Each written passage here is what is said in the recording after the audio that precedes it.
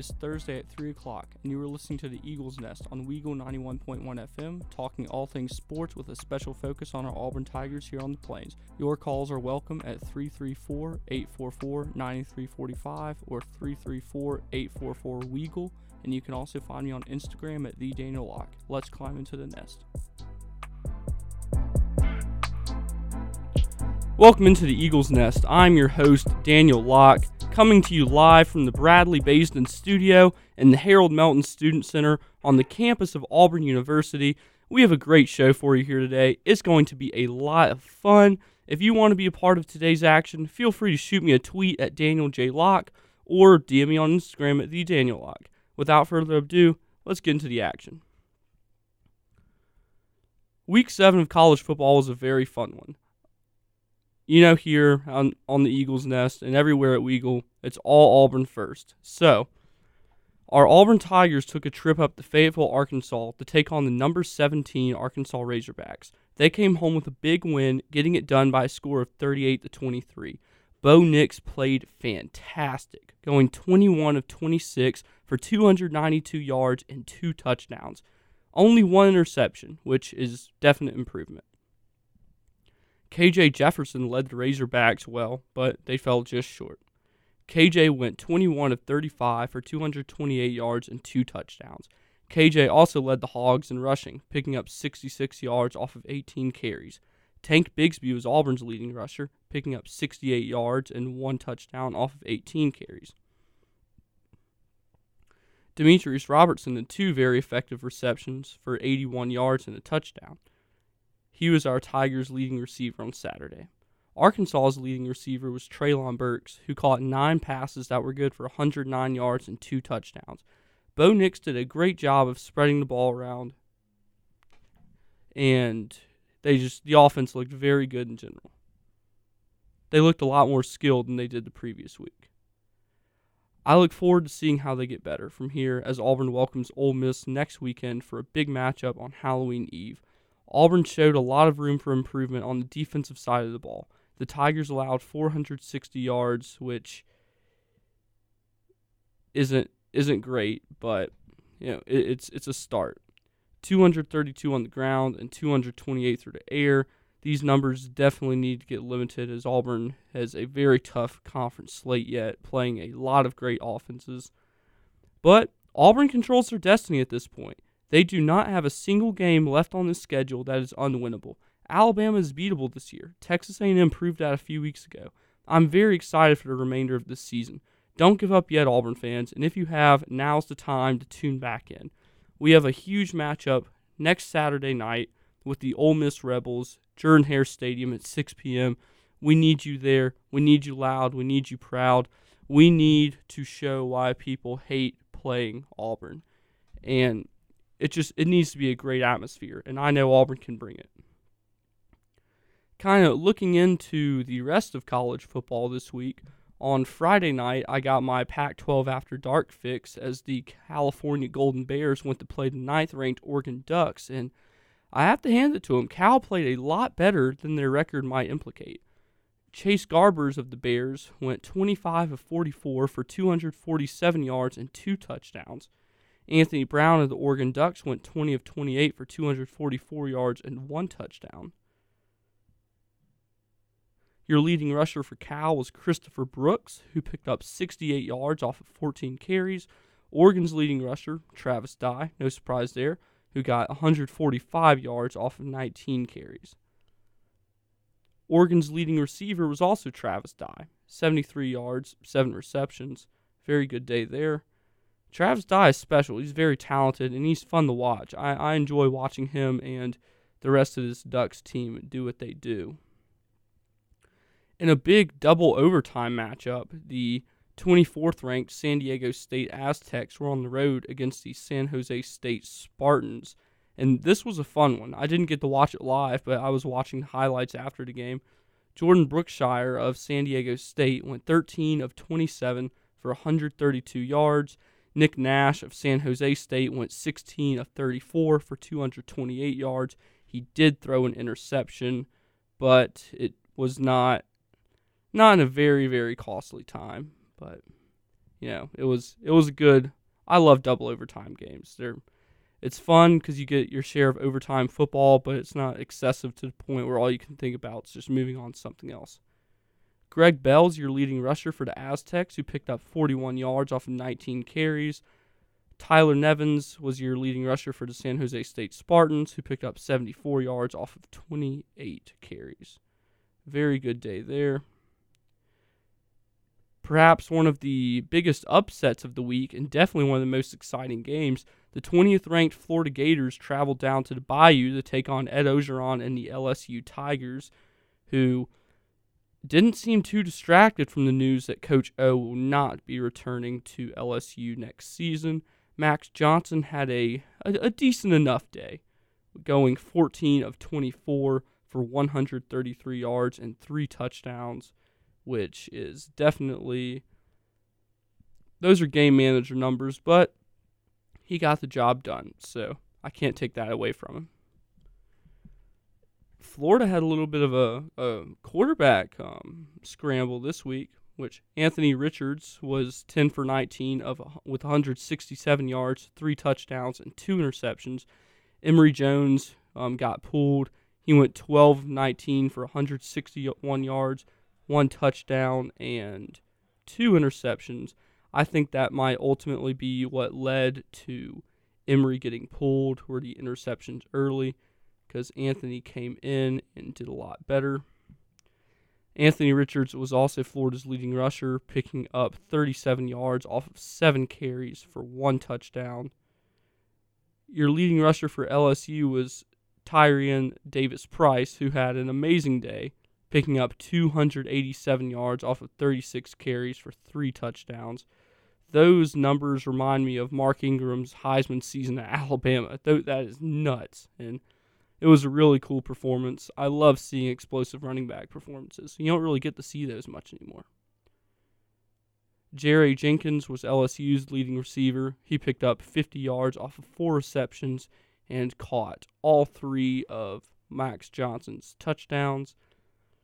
Florida's leading receiver, Justin Shorter, of course, 113 yards off of 6 catches, 2 touchdowns. Very entertaining game. I look forward to kind of seeing where LSU goes from here and how Florida can bounce back. The Texas A&M Aggies, who picked up some momentum the week before, traveled to Columbia, Missouri to take on the Missouri Tigers. A&M kept rolling, picking up the 35-14 win. Zach Calzada went 13 of 25 for 148 yards and a very, very fun performance. I enjoyed watching this one. The Oklahoma State Cowboys, ranked 12th in the nation, traveled out to play the 25th ranked Texas Longhorns, and this was a very fun one to watch. Unfortunately, Casey Thompson of Texas threw for 1 more yard than Spencer Sanders. Any of my loyal Eagles Nest listeners know how much we love Spencer Sanders and how much we talk him up. But Spencer went 19 of 32 for 178 yards, 1 touchdown, and 1 interception. Casey Thompson of the Texas Longhorns went 15 of 27 for 179 yards, 1 touchdown, and 2 interceptions. So, at least our man Spencer Sanders can hold his hat on the fact that he threw less interceptions than Casey Thompson. Way to go, Spencer. Us here at the Eagles Nest are always going to support you. Jalen Warren had a great day on the ground for Oklahoma State, picking up 193 yards off of 33 carries. This was a great running back game on the other side as well, of Bijan Robinson picking up 135 yards off of 21 carries for 2 touchdowns. What a week for running backs. That is insane. I've thoroughly enjoyed it. The 2:30 CBS slot was the 11th ranked Kentucky Wildcats traveling to Athens to play the Georgia Bulldogs, who are the best team in the country. I don't think anyone's disputing that at this point. They played that matchup between the hedges. Will Levis did what he could, but the Georgia defense proved it was just too much to handle. Levis went 32 of 42 for 192 yards and 2 touchdowns. Stetson Bennett had a good day, 14 of 20 for 250 yards and 3 touchdowns. He is the perfect game manager. That is all I'm willing to give Stetson Bennett. The running back game didn't really continue here. There's not really any outstanding performances rushing the ball in this game. Brock Bowers was the Bulldogs' leading receiver, getting 101 yards and 2 touchdowns off of 5 catches. A very effective day, if I do say so myself. Perhaps the biggest upset of the week, the unranked Purdue Boilermakers traveled out to Iowa to play the number 2 Iowa Hawkeyes at Kinnick Stadium, and they pulled off the upset, and it was a lot of fun to watch. I always enjoy seeing unranked teams beat ranked teams, particularly on the road. Aiden O'Connell had a great day for Purdue, going 30 of 40 for 375 yards and 2 touchdowns. Spencer Patras on the other side for Iowa, 17 of 32 for 4 interceptions. This Purdue defense did such a good job on an Iowa offense that, hasn't been so bad this year. But what you've really got to talk about in this Iowa-Purdue game is David Bell. What a day. 240 yards for Purdue, 1 touchdown off of only 11 catches. That is awesome. And wow, that's all I can say. What a performance from him. Perhaps one of the more interesting games we've seen this year, Lane Kiffin and the 13th ranked Ole Miss Rebels traveled to Knoxville, Tennessee to take on the unranked Tennessee Volunteers, and Tennessee almost had them there, folks. It was a controversial, people say, I don't think it was controversial. The guy was short, I'm sorry. But Jacob Warren was short. That's all I'm going to say on that. But obviously, a lot of people at Neyland Stadium didn't agree with me as things were thrown at Ole Miss players. A golf ball hit Lane Kiffin. He kept it as a souvenir, which is the most Lane Kiffin thing I've ever heard. I was kind of shocked. I didn't really expect to see anything like that. And that just goes to show behind the visiting team bench might not be the best place for a student section. They should probably go along with the flow and put them in one of the end zones like is standard everywhere else. Matt Corral went 21 of 38, going for 231 yards, 2 touchdowns, and 1 interception. Hendon Hawker for Tennessee, 17 of 26, 233 yards, and 1 touchdown. We had 2 really good rushing performances here. Hendon Hawker, 108 yards and 1 touchdown off of 23 carries. Matt Corral for Ole Miss, 195 yards off of 30 carries. What a day for dual-threat quarterbacks. You have 2 really good performances here in this game. The best receiving performance is Velus Jones Jr. for Tennessee. He picked up 93 yards off of 6 receptions. Alabama made easy work of Mississippi State, taking the win on the road in Starkville 49-9. Bryce Young went 20 of 28 for 348 yards and 4 touchdowns. Will Rogers of Mississippi State went 30 of 55 for 300 yards, throwing 3 picks. Roydell Williams was the leading rusher for Alabama for the first time, picking up 78 yards off of 11 carries. Roydell went to high school just down the road from me in Hueytown, Alabama, so I always support players who are from areas close to where I grew up.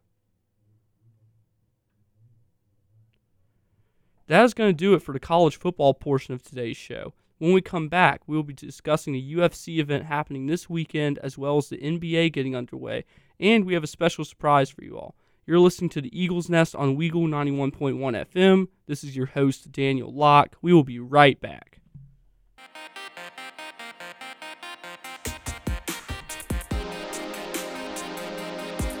Welcome back into the Eagles Nest. We have a very special surprise as my good friend, Jacob Goins is joining me in the studio. Jacob, how are you today? I'm good, man. Thanks for having me on. I appreciate it.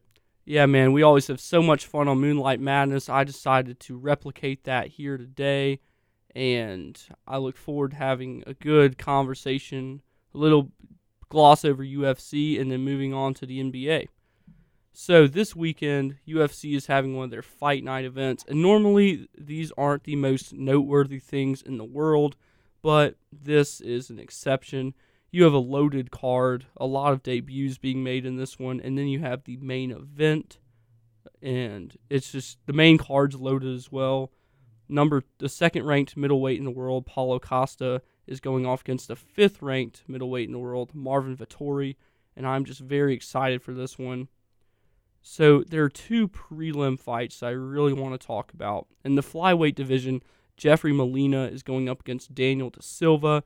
Jeffrey is the favorite to win. The money line is down 150 in his favor. For Da Silva, it is up 130. Da Silva is making his UFC debut after fighting in Cage Warriors for the past 4 years. I'm very excited to see what he can do, but against a veteran like Jeffrey Molina, he'll need to bring it.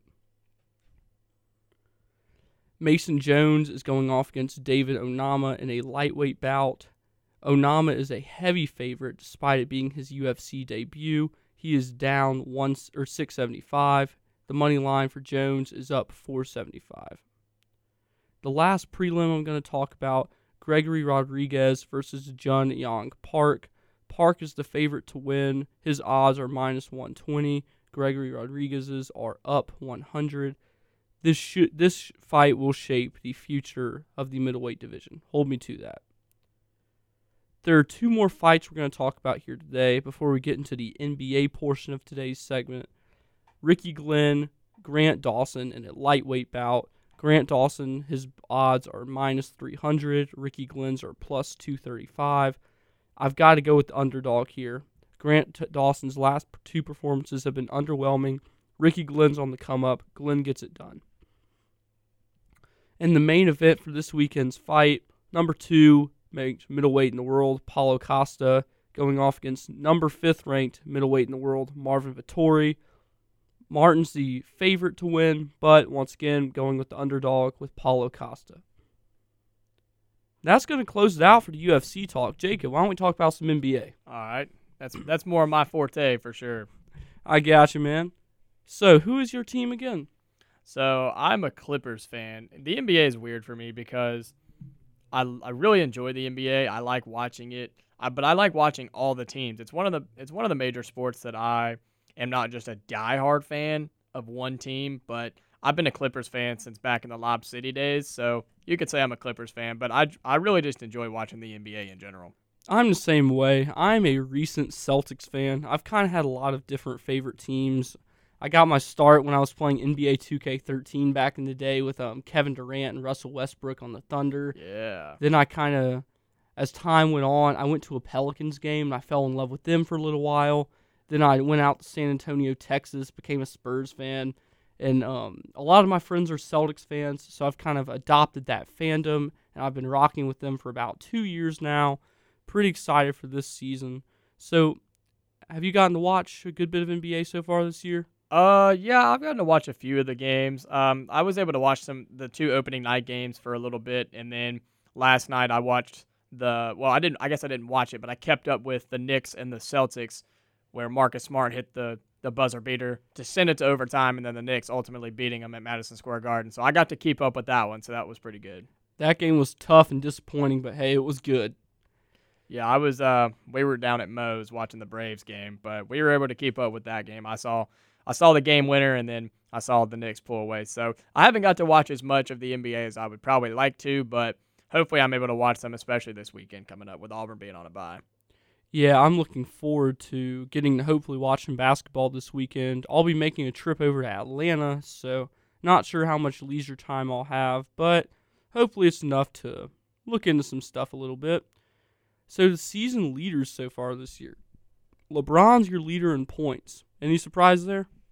No, I mean, I don't think he'll be the leading scorer by the end of the year, but he had a good game in their first one, so I think you're looking at somebody like Steph or somebody like him to be your leading scorer by the end of the season.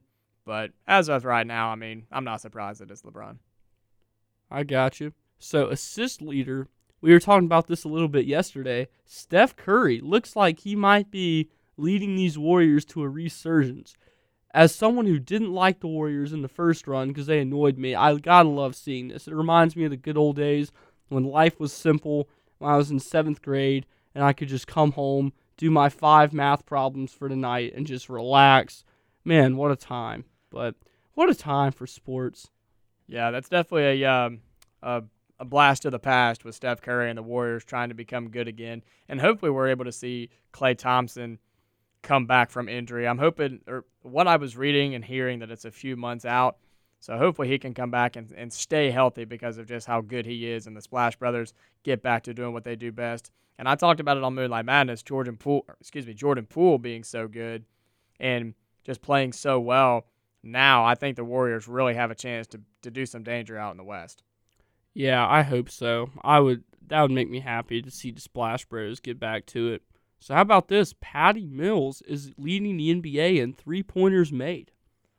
Yeah, early on, we'll see a lot of these guys who aren't the big names do some damage on their teams, make an impact, and Patty Mills is one of those guys. I think he is a player that can really have an impact no matter what team he's on, no matter how many minutes he plays, because he plays hard, he's smart, and he knows what he's doing. He played for Greg Popovich for so many years that the guy can just play basketball. He knows what he's doing, so it's really cool to see. Yeah, I couldn't agree more. Giannis leading the way so far in rebounds. I don't think that's a surprise. Brook Lopez leading the way in blocks, followed closely by Kevin Durant. How about that? Yeah, Kevin Durant getting some hustle on the defensive end, I guess. It's a little shocking, but he's got some length. In this one, Steph Curry and Rajon Rondo are leading the NBA in steals. Yeah, Rajon Rondo has always been good stealing the ball. When it comes to the defensive side, he's always been good at that. And Steph, too. Steph has really been active on the defensive end the last couple of years, so no surprises there so far. I got you. We talked about this a little bit on on Moonlight Madness yesterday. But who do you have winning it all this year in the NBA? So I've got the Milwaukee Bucks repeating as NBA champions. I just think Giannis is too good. He's in his prime right now, and I think the Bucks have the players to get it done. They play in the weaker Eastern Conference. They're going to get there, and I think the Nets are the only one that's standing in their way on the East, and I don't think Brooklyn gets it done. I think they have a lot of firepower, but I almost think they have too much, and their egos on that team are just too big. So I have the Bucks repeating again. I remember us agreeing on that yesterday, which is, I believe, the only category we agreed on. But who do you have getting MVP? So my MVP pick was, I'm trying to remember who I picked to win MVP.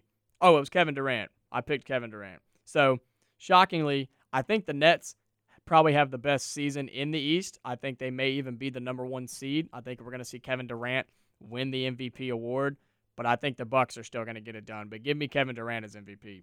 I got you. I like that pick. I remember I took Luka Doncic. Yeah, I like that pick. Luka's just getting better every year, so we'll see how he does with that Dallas team and see how he does in the West. Who do you have for Rookie of the Year? My Rookie of the Year, I had Jalen Green of the Houston Rockets. I think he is a generational talent. I think he's got a lot of skills, he's just got what it takes. I think he's very lengthy. He can score the basketball at will, and his defense is going to be what sets him apart from all the other rookies. I got you. I remember I took Scotty Barnes of the Toronto Raptors in that one. I think that he's going to make a difference this year, and I think he'll be a part of getting this Raptors team back to where they were just 2 short years ago.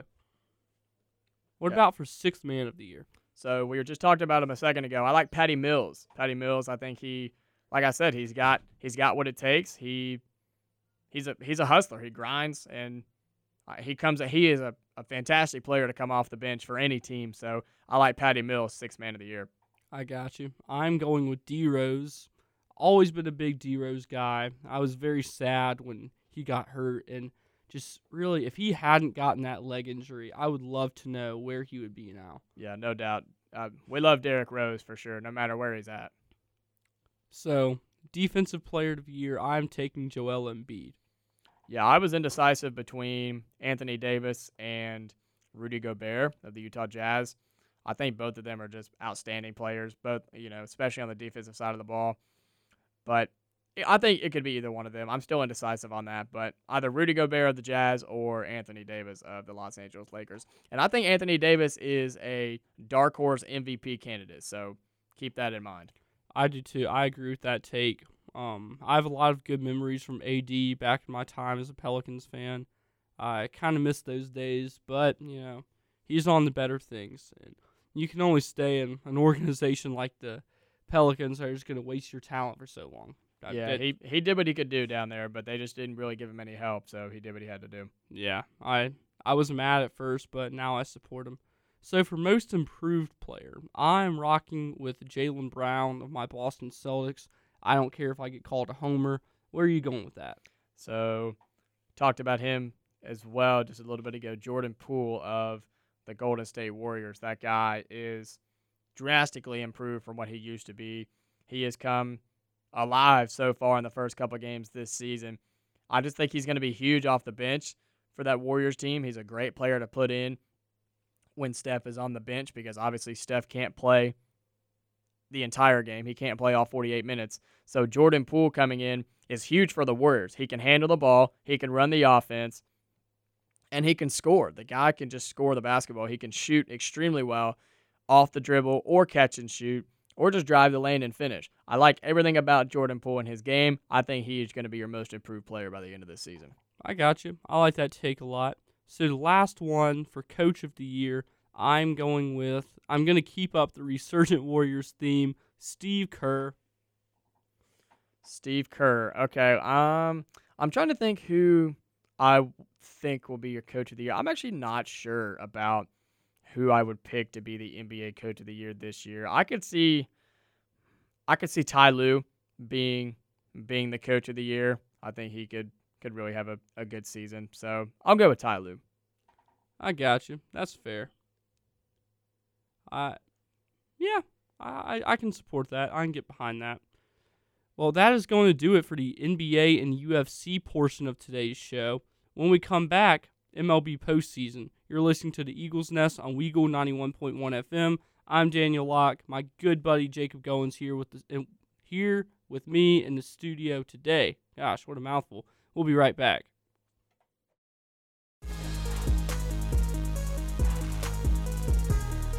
Welcome back into the Eagles Nest. This is Daniel Locke here on Weagle 91.1 FM. Today, a special treat for you all. We have my man Jacob Goins in the studio with us, talking some sports action. In the last segment, we broke down a little bit of what's going on in the UFC this weekend, and then we moved into our NBA predictions now that the season is underway. And now, in my opinion is the best time of the year, MLB postseason. Jacob and I are both big Red Sox guys. They're kind of on some hard knocks right now, which is very unfortunate because they started this series so electric. Jacob, what are your thoughts on that? Honestly, in my opinion, for the ALCS and the NLCS as they stand right now, with Houston up 3-2 on the Red Sox and the Braves up 3-1 on the Dodgers, both of those series, they're over. Who's winning right now is going to win it. And I said that last night was the deciding night in both series. So the ALCS, it was tied up at 2 between the Astros and the Red Sox. And last night in the NLCS, it was 2-1 Braves over Dodgers. And I said whichever teams won their games last night are going to go on and win their series. So Houston's up 3-2. I think they go on and just get it done in Game 6. And the Braves up 3-1. I think they'll drop a game tonight, but the Braves will get it done in Game 6 at home. I agree with that. I think so too. I really, really hope the Red Sox can get this pulled out, but, they had Game 1 in hand, choked it away. They had, Game 4 or Game 5, which was the one that they scored 7 runs in the ninth. That would have been Game 5. That was under control, but I just don't know what happened to them. They just completely fell flat.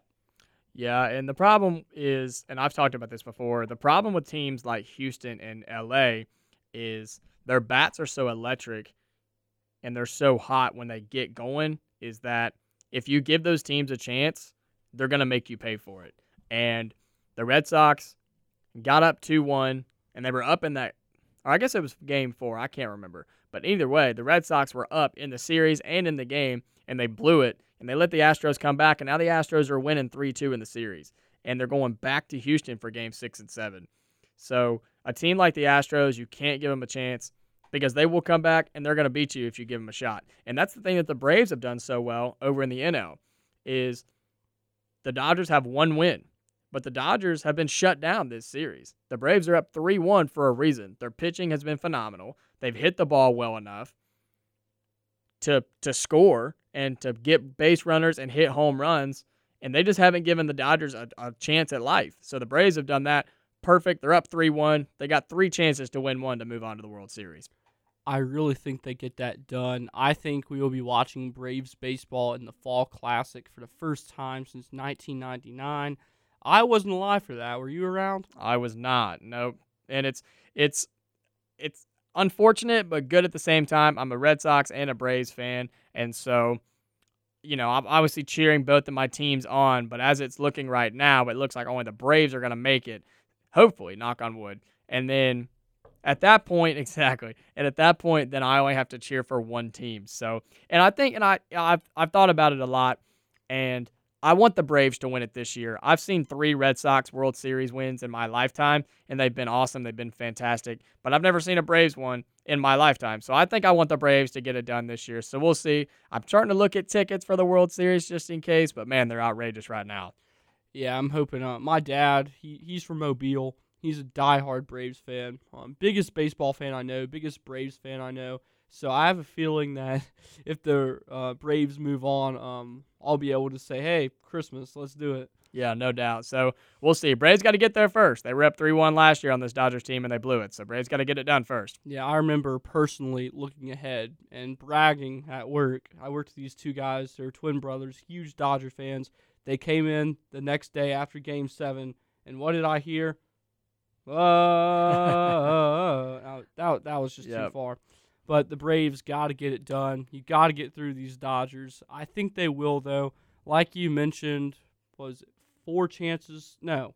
You got 3 chances to win one game. You got Game 5, 6, and 7. You got Game 5 in LA, and then Game 6 and 7 at home. And the one thing I said about the Braves in this series was when they went to LA, they had 3 straight games because of the 2-3-2 setup. I said the Braves had to go and win one game in LA. That's all they had to do. And they did. They got their win. So now they have 3 games to figure it out and get that last win. Whether they do it tonight in LA again or if they decide they want to do it in Game 6 or 7 at home, that's up to them. But personally, I hope the Braves just go ahead and wrap it up tonight because the longer this series goes on, the more momentum the Dodgers build, and that's just better for the Dodgers and worse for the Braves. Yeah, that's my take, too. Get it done. I mean, it's better to win at home, but who cares? Just win, win, win. The fans will not be any less sad. I would rather win in LA than lose in Atlanta. Absolutely. That's 100% right. There's no doubt about it. So, but I think the Braves are in a good spot. You're up 3-1. You have an opportunity. They had a bullpen game last night, and they still won. So that's huge. So now the Braves have 3 chances to play their starters, use their bullpen, and just throw the kitchen sink at the Dodgers and try to end this thing. But the Dodgers are going to be doing the exact same thing because they're on life support tonight.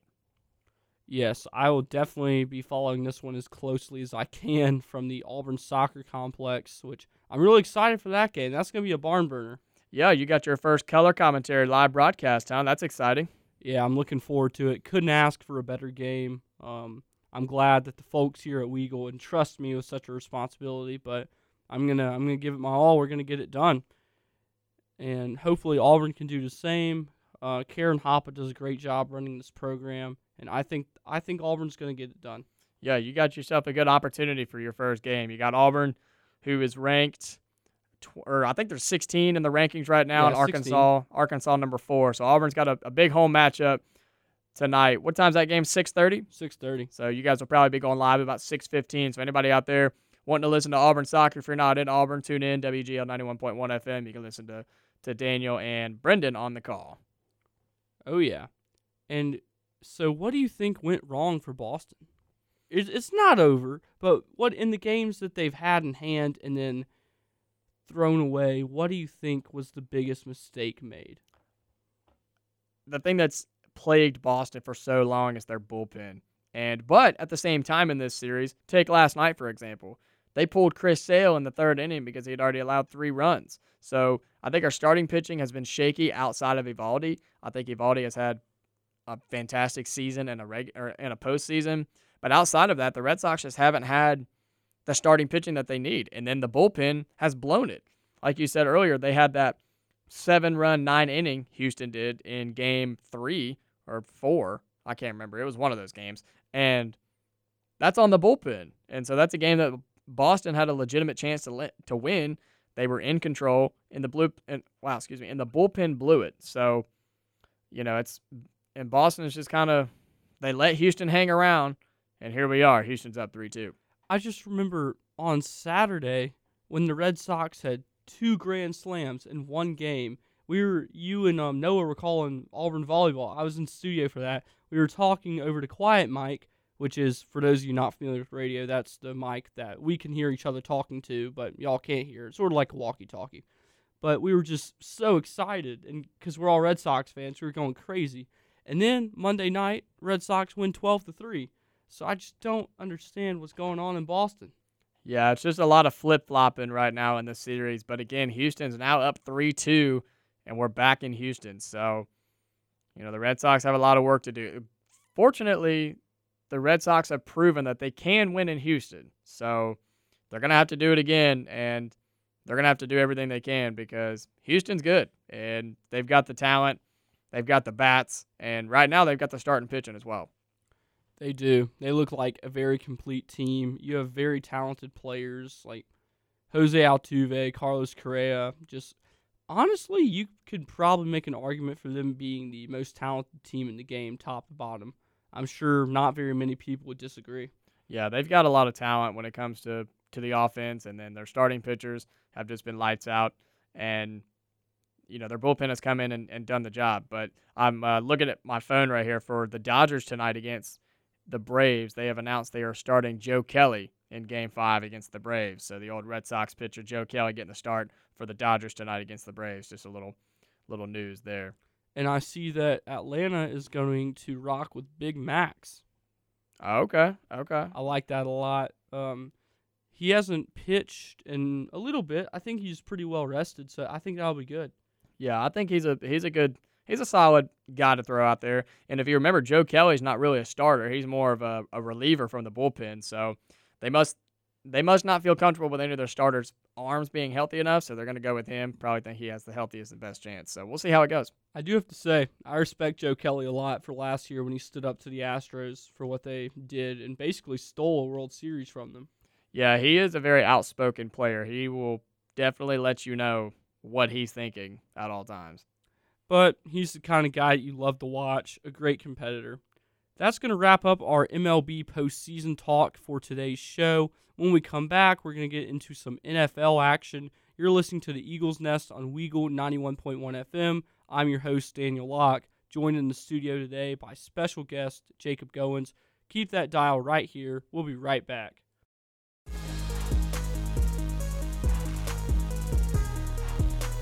Welcome back into the Eagles Nest on Weagle 91.1 FM. I am your host, Daniel Locke. Joining me in the studio today, very special guest, good buddy of mine. We found out last night that we're neighbors, believe it or not, Jacob Goins. Jacob, thank you for coming on today. No problem, man. I appreciate you having me on. Let's gloss over Week 6 in the NFL real quick. Did any of these games really stick out to you as just being special? From last week? Yeah. Yeah, I mean there were some good games last week. My Packers, I'm a huge Packers fan. We had that double-digit win over the Bears on the road. So that's always exciting to see because I hate the Bears, if we're just being honest. So, but that Vikings-Panthers game in overtime was an extremely good one, back and forth. I think the Vikings were up by a lot, and then the Panthers came back and got up by a few scores, and then the Vikings came back and it was back and forth. So that was a good one. I actually caught the tail end of that one on Sunday afternoon. And then other than that, the Sunday night football game, the Steelers and Seahawks last week was a good one too. So that went to overtime as well. I thought that was interesting. And then the Monday night football game, the Titans and Bills, was also a good matchup. Bills surprisingly losing. Titans got a big upset win. Yeah, that was crazy. And it seems like the theme here for this week in the NFL was like we had 3 overtime games and then 3 one possession games. But other than that, everything was a blowout. Yeah, a lot of blowouts, and then there was really no in between. It was either a one-score game or it was a 20-point win. So, but Yeah. it happens sometimes in the NFL. Yep. One of my favorites was Dallas at New England, which is it's the first time ever, or not ever, but first time in a while that Bill Belichick has lost 4 games at home. Yeah, it's kind of surprising just, how legendary he is and how good he's been over the years. Yeah, it's crazy to see, and I'm really interested to see how good of a coach he really is, meaning can he get these Patriots back on track? Yeah, and he's playing with, just a lot of young talent. He's got Mac Jones as his quarterback, who is not Tom Brady, but Mac Jones has been very good. He's been very reliable, and we're really seeing how good of a coach Bill Belichick is. So, they cut Cam Newton, and they're running with Mac Jones, but so far, I think they're doing all right. Yeah, I think so too. And they're limping, but, limping's better than crawling. So moving into this week, we were talking about it during the break. Tonight, on Thursday Night Football, Denver at Cleveland. Which way are you going with this one? I'm actually kind of split on this one. I did not realize that both of these teams were 500 teams. I thought if I hadn't looked at the records, I would have thought they were much better than that. But I'm going to give me the Browns at home. I like the Browns at home. Baker Mayfield is a little beat up, but they actually announced today he's going to get some kind of off-season surgery. But I think he's still good to go for this season. But, yeah, give me the Browns at home tonight. Okay. I'm going to disagree. I'm going to go with Denver, but I think it'll be close. So moving into the Sunday slate of things, the Joe Burrow, Jamar Chase, and the Cincinnati Bengals will be headed to Baltimore, Maryland to take on Lamar Jackson and the Ravens. I'm personally rocking with the Ravens. I don't see the Bengals going in and winning at what you could argue is one of the tougher road environments in the NFL. For sure, but I like how the Bengals are playing. I like Joe Burrow and how he's been handling that team. I mean, they're 4-2, so I mean that's pretty solid for the Bengals. It's a huge division game. The Ravens are definitely favored to win, and the Ravens probably should win. But look for the Bengals to give them a fight on Sunday. Yeah, I hope so. Entertaining football is always better than blowouts, so I really hope they have a fight. So moving on, your Packers are hosting the name-redacted Washington football team at Lambeau Field. This is in the early window. The Packers are a 7.5-point favorite. The over-under is 48.5. I'm definitely going to go with the Packers. I feel like I'd be kind of stupid not to be. I would imagine that you're rocking with the Packs as well. Yes, Packers by 1 million. Yeah, that's a fairly reasonable stance on this one, I think. So this is an intriguing one. Calvin Ridley and the Atlanta Falcons are going to be facing off against the Miami Dolphins. Is Tua starting? Tua is not starting. I actually don't know the status of that. It's been kind of back and forth, but I'm actually not sure if he's starting or not. So I don't know. He's listed as questionable currently, so I guess we could see. They are trying to move him, apparently. That's what I've been hearing, is Miami is trying to get rid of him. I don't know if that's true, but that's just what I've heard. Yeah, it's just I kind of feel bad for the Dolphins. They can never seem to get these rebuilds off the ground. Just when it looks like they could be making some movement in the right direction. Tua Tagovailoa, who they take with the 4th overall pick? So, 3rd, I believe. 3rd or 4th, something like that. And then that's kind of falling flat.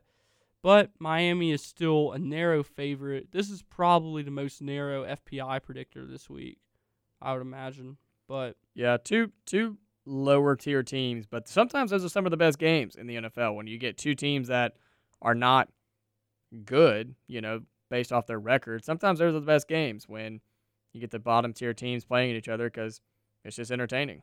I wholeheartedly agree. Here we go. 2 not very good teams. New York Jets are going to face Bill Belichick, Mac Jones, and New England Patriots. Do you think the Jets lose their losing streak in Foxborough? No, the Patriots will win that game. Mac Jones will have a good day against that awful Jets defense. Bill Belichick will he'll show his true greatness as we've seen in the past. Not that beating the Jets is great. I'm just saying we'll see the mastermind of Bill Belichick come to work when he plays the Jets because he always has something up his sleeve when he plays them. That's fair. Carolina Panthers are going up to East Rutherford, New Jersey to take on the New York Giants. As a Saints fan, my advice to another NFC South team, do not take this team lightly. Their one win came off of an overtime win in New Orleans. Yeah, Panthers and Giants is an interesting one. Panthers should probably win, but road game at New York, so Panthers better be ready. Yeah, this is not the team to sleep on, trust me. So, Kansas City Chiefs, who are struggling to say the least, are going down to Music City to take on the Tennessee Titans in Nashville.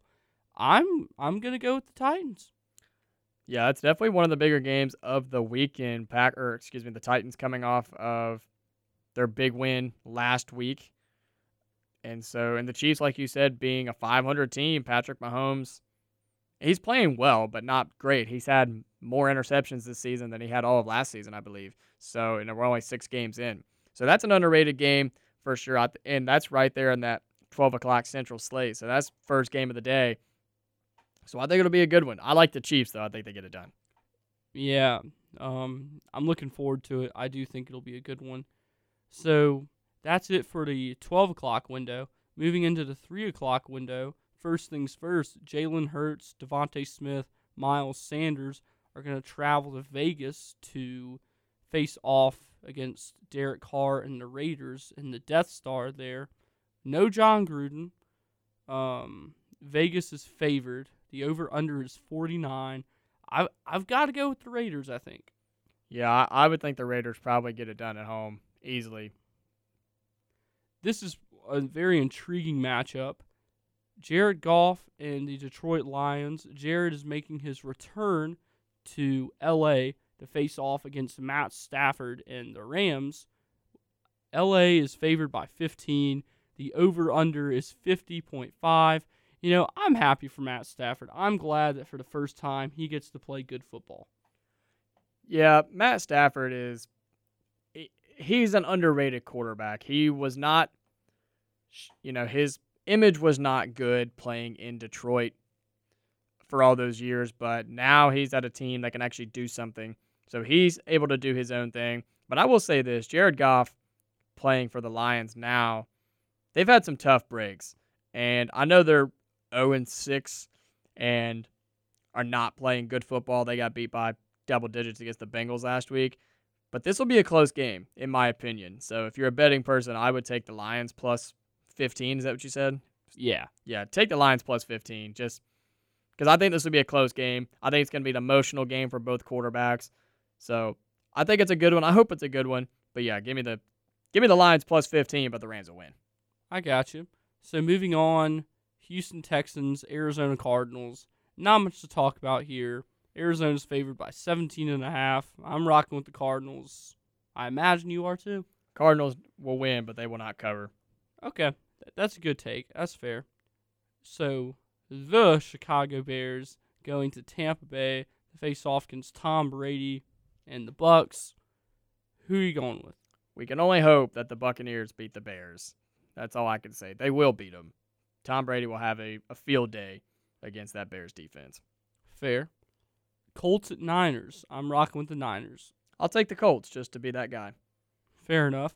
And to close out this week in the NFL, my New Orleans Saints are traveling up to Seattle, Washington to take on the Russell Wilson-less Seattle Seahawks. I think they get it done. I think the Saints are going to be able to handle Geno Smith. Even though Geno Smith is starting, give me Seattle at home. Monday Night Football. Mark it down. Seattle wins.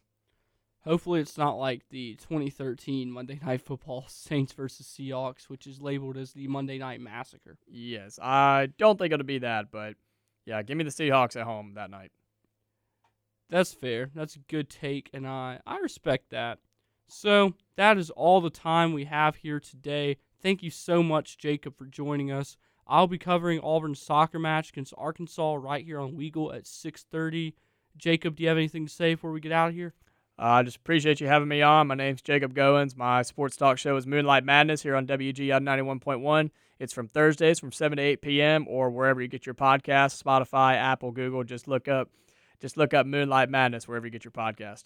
You can also catch me on there from time to time. You can follow Jacob on Twitter at Jacob2Goins. Thank you so much. Have a great day, and War Eagle.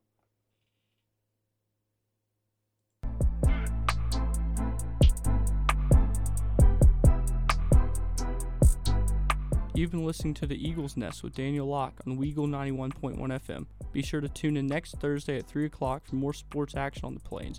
As always, if you miss out, you can catch the podcast on Spotify, Apple Music, or wherever you find your podcasts. You can also follow me on Instagram at TheDanielLocke. Until next time, have a great day and War Eagle.